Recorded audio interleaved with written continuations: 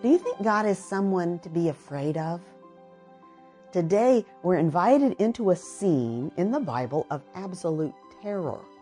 God has come down to speak to the Israelites on Mount Sinai, come down to lay down His law, to tell His redeemed people how they must live as people who belong to Him.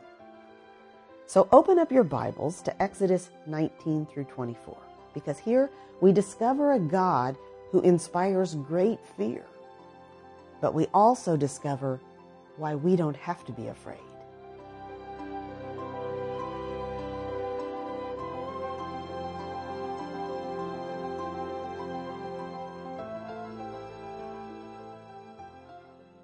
Most of us know what it's like to be shocked or surprised so that we scream out in fear.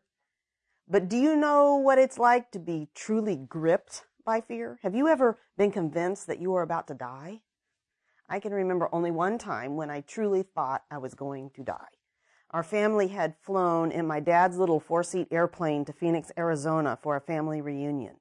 And we took off from the airport to fly home, and as we headed over the mountains, clouds seemed to appear from nowhere and everywhere, closing in around us.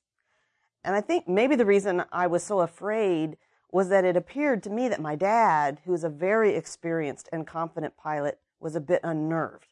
He tried getting around the clouds, above the clouds, and nothing was working. I remember sitting in the back seat and having what I thought might be my last conversation with God in this life. I told Him that I was ready to meet Him, and honestly, I thought I was going to. But my dad was able to turn around safely, and we flew back to Phoenix. I'd never been so relieved to feel the wheels of that little plane touch down on a runway. I remember getting off the plane and going into the bathroom and bursting into tears of relief. As we come today to Exodus 19 through 24, we enter into a scene of absolute terror in which the people of Israel thought they might die. And indeed, they had every right to be afraid. God had come down, and His presence on the mountain was terrifying. I'm not sure we get very nervous today at the idea of being in the presence of God. Perhaps our vision of God is too tame to ever instill fear. Some of us see God more like a cuddly pushover grandpa than like a demanding judge, or more like a congenial Santa than like a consuming fire. We've come to think of God as someone we can casually consider and skeptically poke at, a deity we can design to our liking. But when we see Him as He is, we can't help but recognize that God is dangerous. Don't let anyone convince you otherwise. Like the guy said in the oft-quoted movie line, be afraid. Be very afraid. 3 months after emerging from Egypt and crossing the Red Sea, the Israelites reached the mountain of God, the place about which God had told Moses, when you've brought the people out of Egypt, you shall serve God on this mountain. Moses went up the mountain to meet with God and then came back down to prepare the people of Israel to hear God speak to them. God was about to come down on Mount Sinai, but they were warned not to approach or even touch the edge of the mountain, or they would die. It was as if yellow police tape roped off the base of the mountain, and large "keep out" signs were posted all around it. Everything about this scene shouted danger. 3 days later, a thick cloud came down and shrouded the mountain with crashing thunder and explosive lightning. Moses had led the people to the very place where God had spoken to him from the flaming bush. But this time, it wasn't just a bush that was on fire. The whole mountain was on fire. The whole mountain shook so that rocks split and tumbled down. The sound of a trumpet grew louder and louder. But most dreadful was the sound of the voice of the living God, so penetrating and powerful that all the people in the camp trembled. We kind of need Steven Spielberg's special effects department, or at least an energized imagination, to help us picture this scene in a way that comes anywhere near what the people of Israel must have seen, and to sense the fear they must have felt. Moses writes about it in Exodus 20. Look at Exodus 20, starting in verse 18. Now when all the people saw the thunder and the flashes of lightning and the sound of the trumpet and the mountain smoking, the people were afraid and trembled, and they stood far off and said to Moses, "You speak to us, and we will listen, but do not let God speak to us, lest we die." To hear God's voice directly was terrifying. So they wanted Moses to listen for them so they wouldn't have to. Now, why would God have come down in such a terrifying way? Was he trying to scare them? No, God was merely being himself. This is who God is. This is the reality of his presence, and they needed to know who they were dealing with as he was about to spell out the terms of his relationship with them, making a costly claim on their lives. When God began speaking at Mount Sinai, he began by describing what he's like, evidenced by what he had done. Look back in chapter 19, verses 3 and 4. The Lord called to him out of the mountain, saying, "Thus you shall say to the house of Jacob, and tell the people of Israel, you yourselves have seen what I did to the Egyptians, and how I bore you on eagle's wings and brought you to myself." This wasn't just anybody about to lay down the law. This was their Redeemer, who had crushed their enemies even as he drew them close to himself. So first he told them who he was and what he had done. And then he told them who they were to be and what they were to do. Look in Exodus 19, verses 5 and 6. "Now, therefore, if you will indeed obey my voice and keep my covenant, you shall be my treasured possession among all peoples. For all the earth is mine, and you shall be to me a kingdom of priests and a holy nation." Clearly, God did not say, "If you will obey me, you can enjoy relationship with me." He said, "Because I have brought you into a relationship with me, here is how you are to respond to my grace. My grace shown to you has made a claim upon you." So we see that the 10 Commandments he's about to give them are not an abstract code of duty hung in a relational void, but they're the heartbeat of his covenant relationship with his people, his treasured possession. The law was given to those who had been saved by grace in order to show them how to live in that grace. While the all-important gospel words found in the opening statement of the 10 Commandments are left out of most artistic depictions of 2 stone tablets, it is in them that we see the grace of the law of Moses. Look in Exodus 20, verse 2.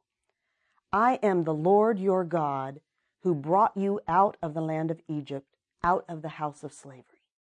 Using his special covenant name, Yahweh, he told the people not simply that he is the one true God over all the universe, but rather, "I am the Lord your God," indicating a personal saving relationship. The basis for his laying down his law for their lives was that he was their God and Redeemer. And my believing friend, this is the basis on which God calls you to obedience. If he is your God and Redeemer, he has a legal claim over your life. He doesn't come telling you to obey so that you can belong to him. Rather, he comes to you in grace and mercy to bring you out of your bondage to sin by his mighty power. It's on the basis of that saving relationship that you are subject to his covenant law. Have you come to the place where you have seen that God's law is his grace toward you? Now, maybe that doesn't sound right to you. Perhaps it seems that God's unbending law handed down at Sinai has nothing to do with grace and everything to do with meaningless religious ritual or impossible to live by rules. You need to see that it is God's grace to us to reveal his divine nature, which we see in his law. It is his grace to us that he is willing to show us how to live in this world in rich relationship with him and with each other. It is his grace that holds up a mirror before us so that we can see the extent of our sinfulness. Until we look into that mirror and see how far we've fallen short of God's righteous standard, we will never see our need for a Savior. God's exercise of grace is not that he relaxes his demand for full obedience to his law. His grace is shown in opening our eyes to see our desperate need for one who obeyed God's commands fully in our stead. Martin Luther put it this way. He wrote, "After the law has humbled, terrified, and completely crushed you so that you are on the brink of despair, then see to it that you know how to use the law correctly, for its function and use is not only to disclose the sin and wrath of God, but also to drive us to Christ." The law was intended to make the people of God long for the coming of Christ.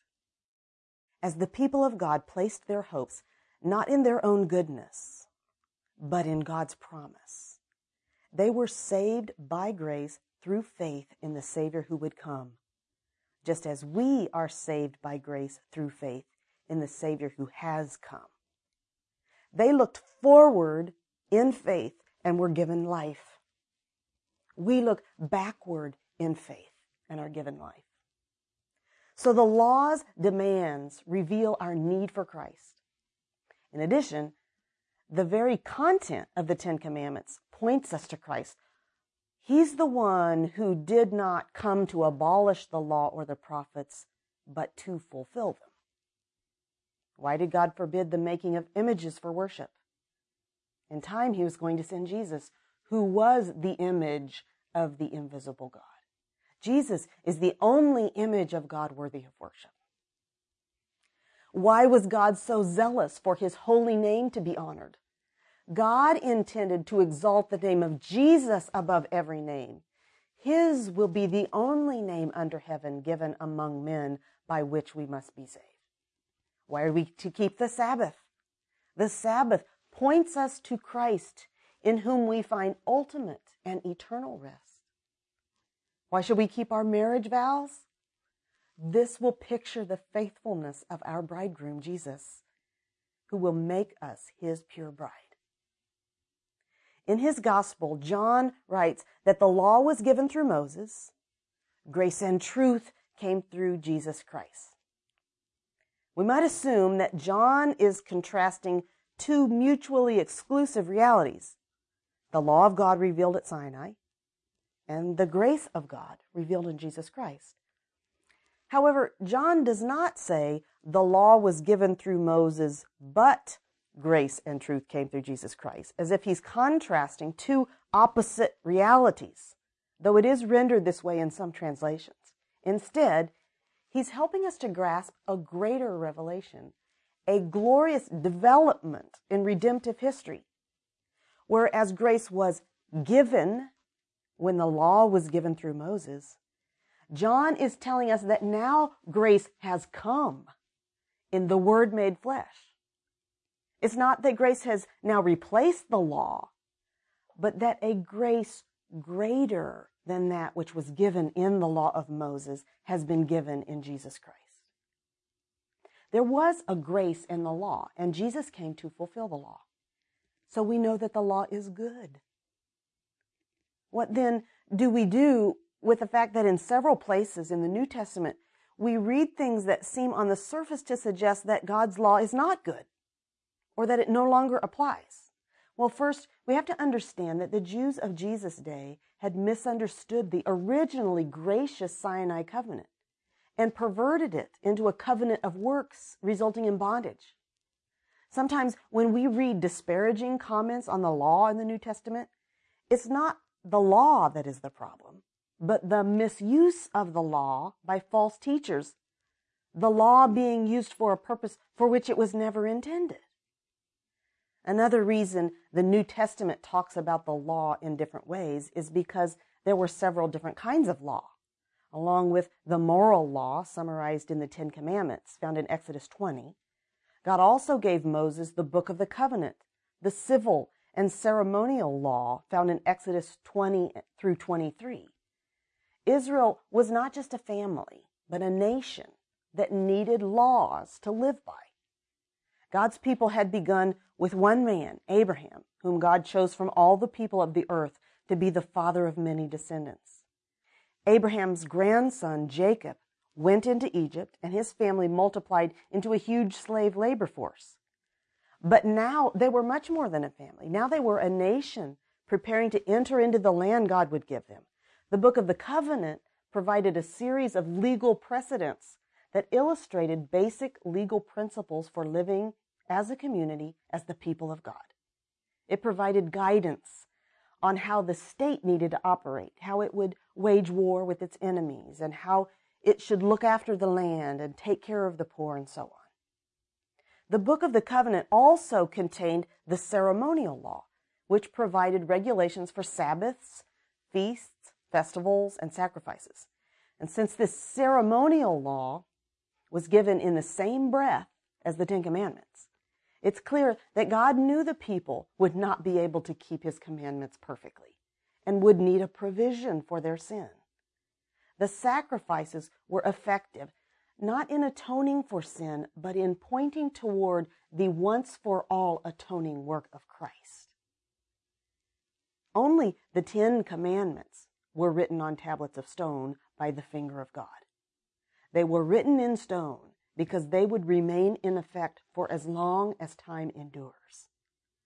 But the ordinances of the Book of the Covenant were written on parchment by the pen of Moses, implying that they don't have that same eternal force.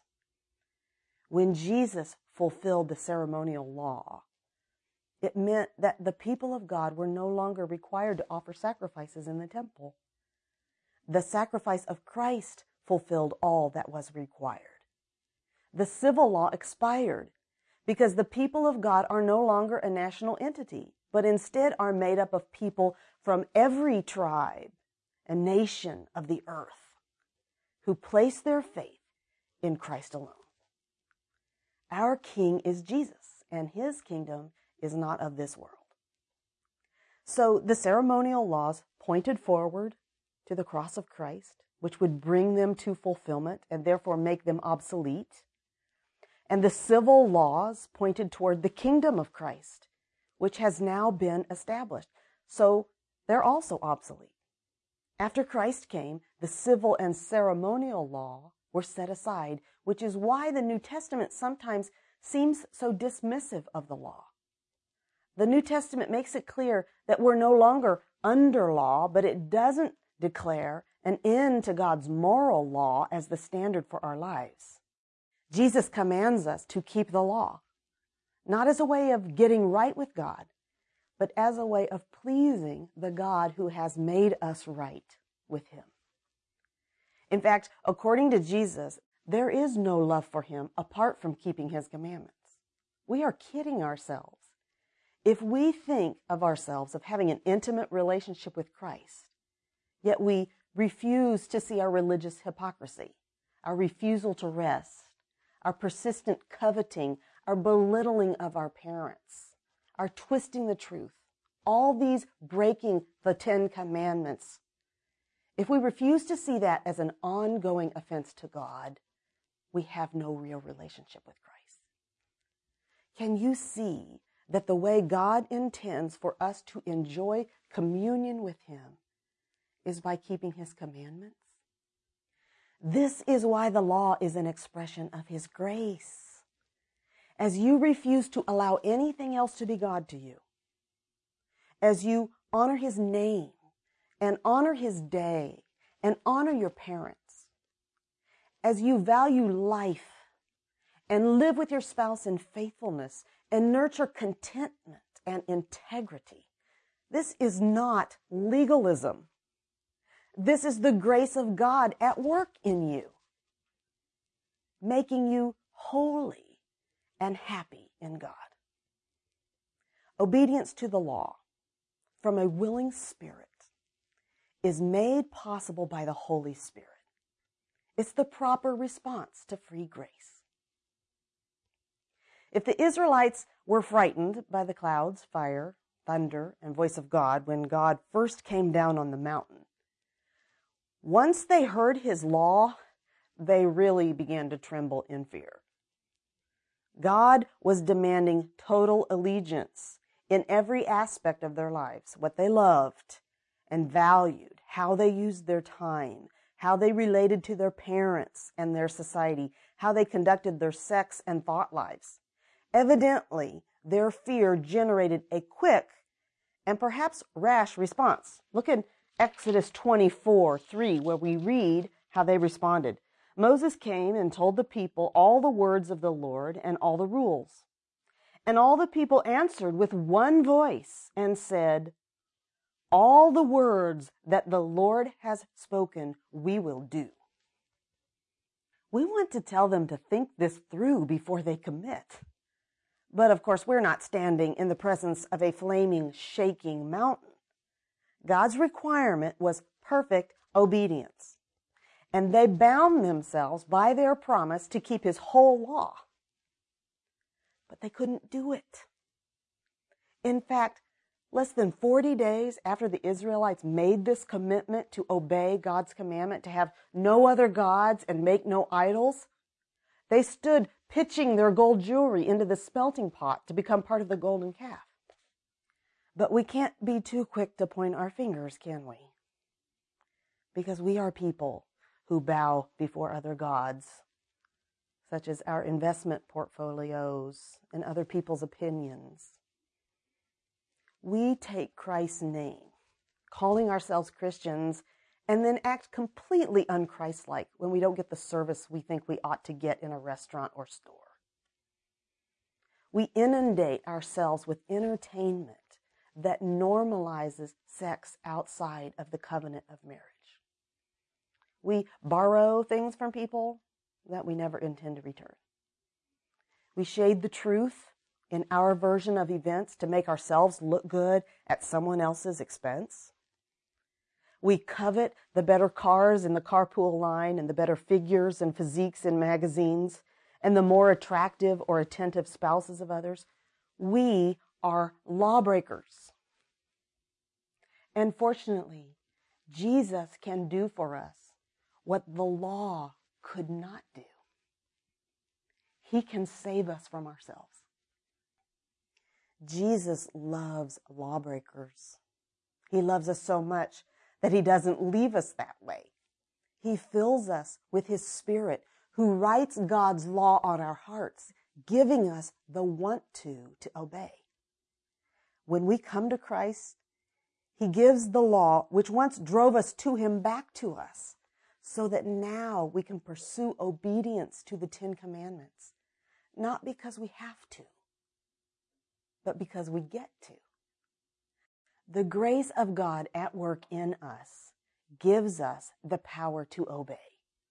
We can worship God wholeheartedly and take his name upon ourselves with integrity because Christ liberates us from our slavery to other gods. Our security in Christ frees us to enjoy his Sabbath rest. He fills our hearts with the same love he has for his Father so that we can honor our parents. He fills us with his very own faithfulness so that we can live in sexual purity. He convinces us of all that is ours in him that will last forever so that we can stop coveting the things other people have that will not last beyond this life. We've read in chapter 19 that the Israelites agreed to accept the terms of the covenant.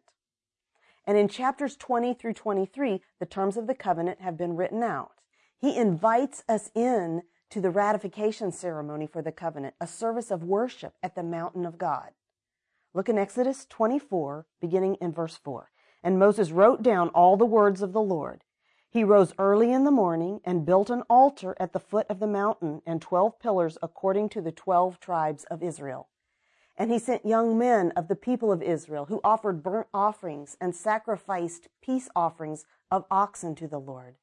And Moses took half of the blood and put it in basins, and half of the blood he threw against the altar. Then he took the book of the covenant and read it in the hearing of the people. And they said, All that the Lord has spoken, we will do, and we will be obedient. And Moses took the blood and threw it on the people and said, Behold, the blood of the covenant that the Lord has made with you in accordance with all these words. Moses repeated the commands of the Lord, and the people repeated their promise to obey. And if they could have obeyed perfectly, the service would have ended there. But of course, God knew they were unable to obey fully. So Moses offered sacrifices at the foot of Mount Sinai and sprinkled the blood on the people. The blood put the covenant into effect.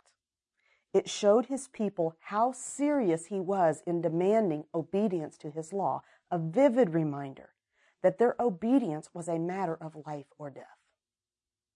For many people, God is a kindly fellow who winks at indiscretion and goes soft on following through with promised punishments. But that's clearly not the God of the Bible. God is pure and holy, and he demands perfection. If someone has told you that God accepts you just the way you are, don't believe it. It isn't true. The day will come when each of us will stand before God, this God who is a consuming fire. And if you're planning to face that day on your own as you are, presenting your own record of goodness, quite certain that God will grade on a curve, you should be afraid. Be very afraid. But there is a way to come before this dangerous God without fear. You don't have to face God at Mount Sinai. You can go to a different mountain, Mount Zion. The prophets often depicted the restoration of Zion, or the city of Jerusalem, as the manifestation of the kingdom of God. But earthly Jerusalem is really a symbol for the true and heavenly city of God. Zion is where Jesus reigns now at the right hand of God and where we come by faith in the gospel. Look at Hebrews 12, where we read about coming to Mount Zion, beginning in verse 18. For you have not come to what may be touched, a blazing fire and darkness and gloom and a tempest and the sound of a trumpet and a voice whose words made the hearers beg that no further messages be spoken to them.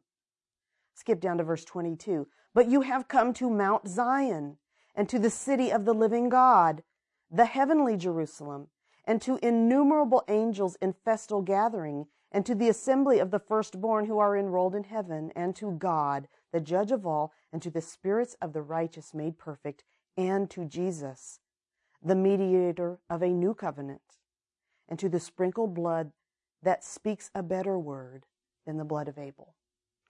Mount Sinai was dark and stormy, but Mount Zion is a city of bright and shining joy. Mount Sinai was a dangerous place that inspired fear. Mount Zion is a peaceful place of perfect safety. At Mount Sinai, the angels blazed with fire and blasted with noise. But at Mount Zion, the angels host a great celebration. While God repeatedly warned the people to stay away from Mount Sinai, he repeatedly invites us to draw near to him at Mount Zion. How can this be? Is it because at Mount Sinai we have the harsh, scary God of the Old Testament, and in Hebrews we discover the soft and sentimental God of the New Testament? No, not at all. The difference is not in God himself. He is present and the same on both mountains, ablaze in holiness and abundant in mercy. The difference is in the mediator. To come to Mount Zion is to approach God as one who has been made right with him through the finished work of Christ. Because of Christ, we can approach God with nothing to fear and everything to gain. In his terrifying presence at Mount Sinai, God repeatedly warned the people not to come near. If they had touched the mountain in their sinful state, they would have died instantly.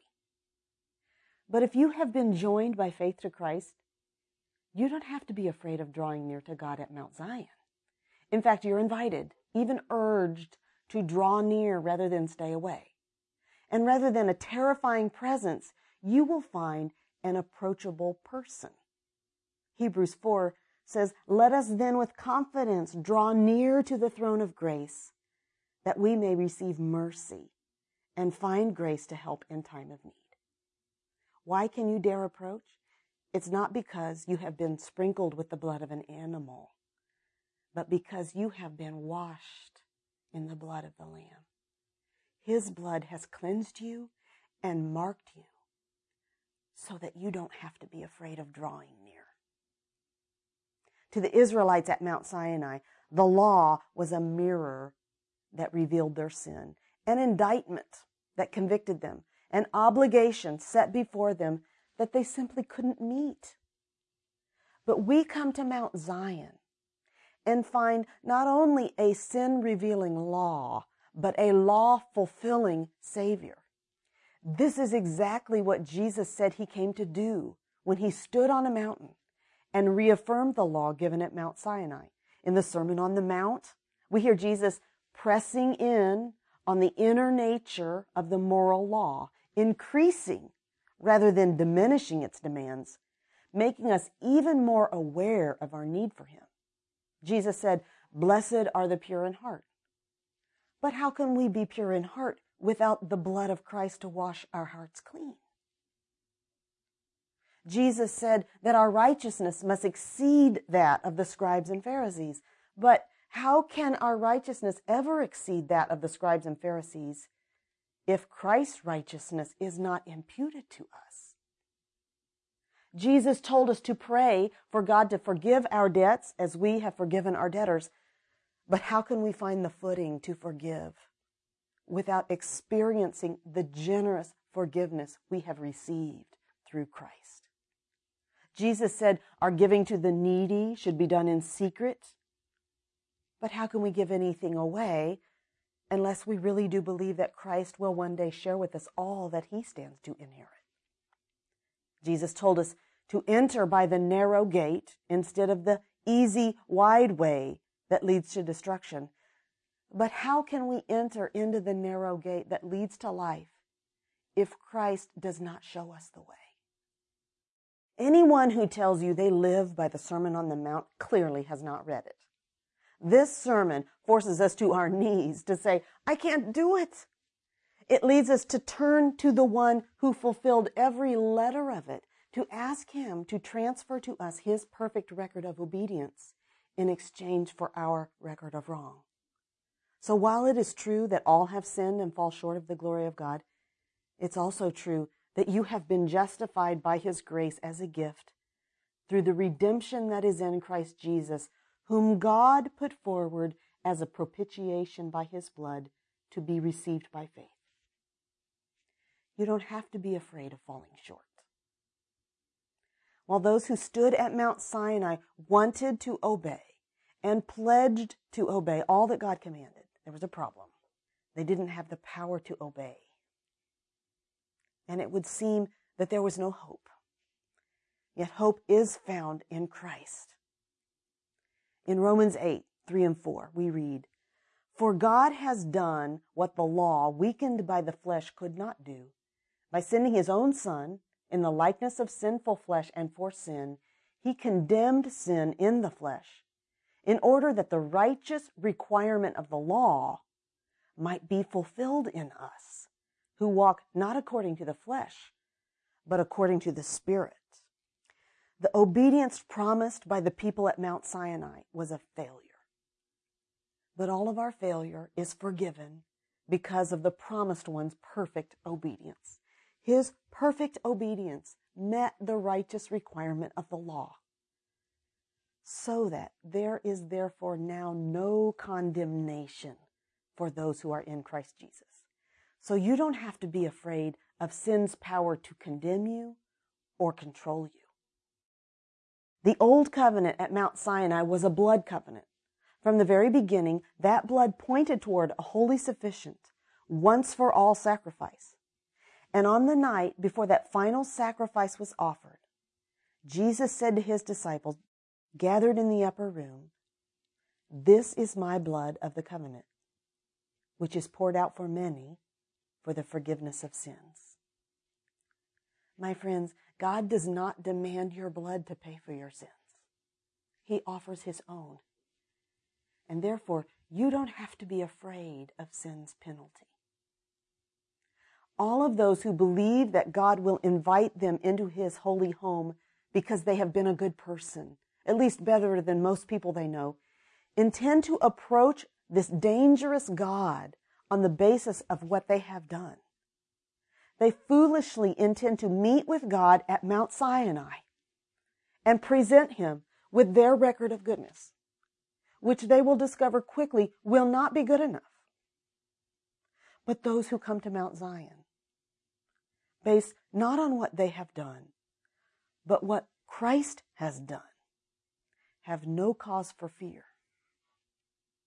My dad's little airplane is now for sale, and I ride on commercial airliners that have sophisticated systems that guide pilots safely through clouds that come down on the mountains.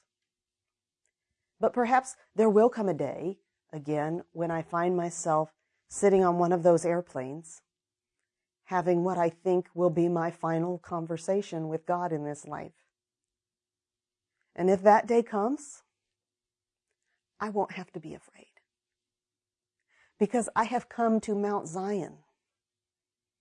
And when this life ends, I will open my eyes in the heavenly Jerusalem, surrounded by innumerable angels in celebration. I'll be surrounded by the spirits of the righteous made perfect, those in Moses' day who put their faith in the coming Savior, and those from Jesus' day who bowed to him in belief, and those throughout all the centuries who have fled from the ultimate terror of Mount Sinai to the eternal security of Mount Zion. There we will see God. We will eat and drink in the eternal wedding supper of the Lamb. And we will never have to be afraid again.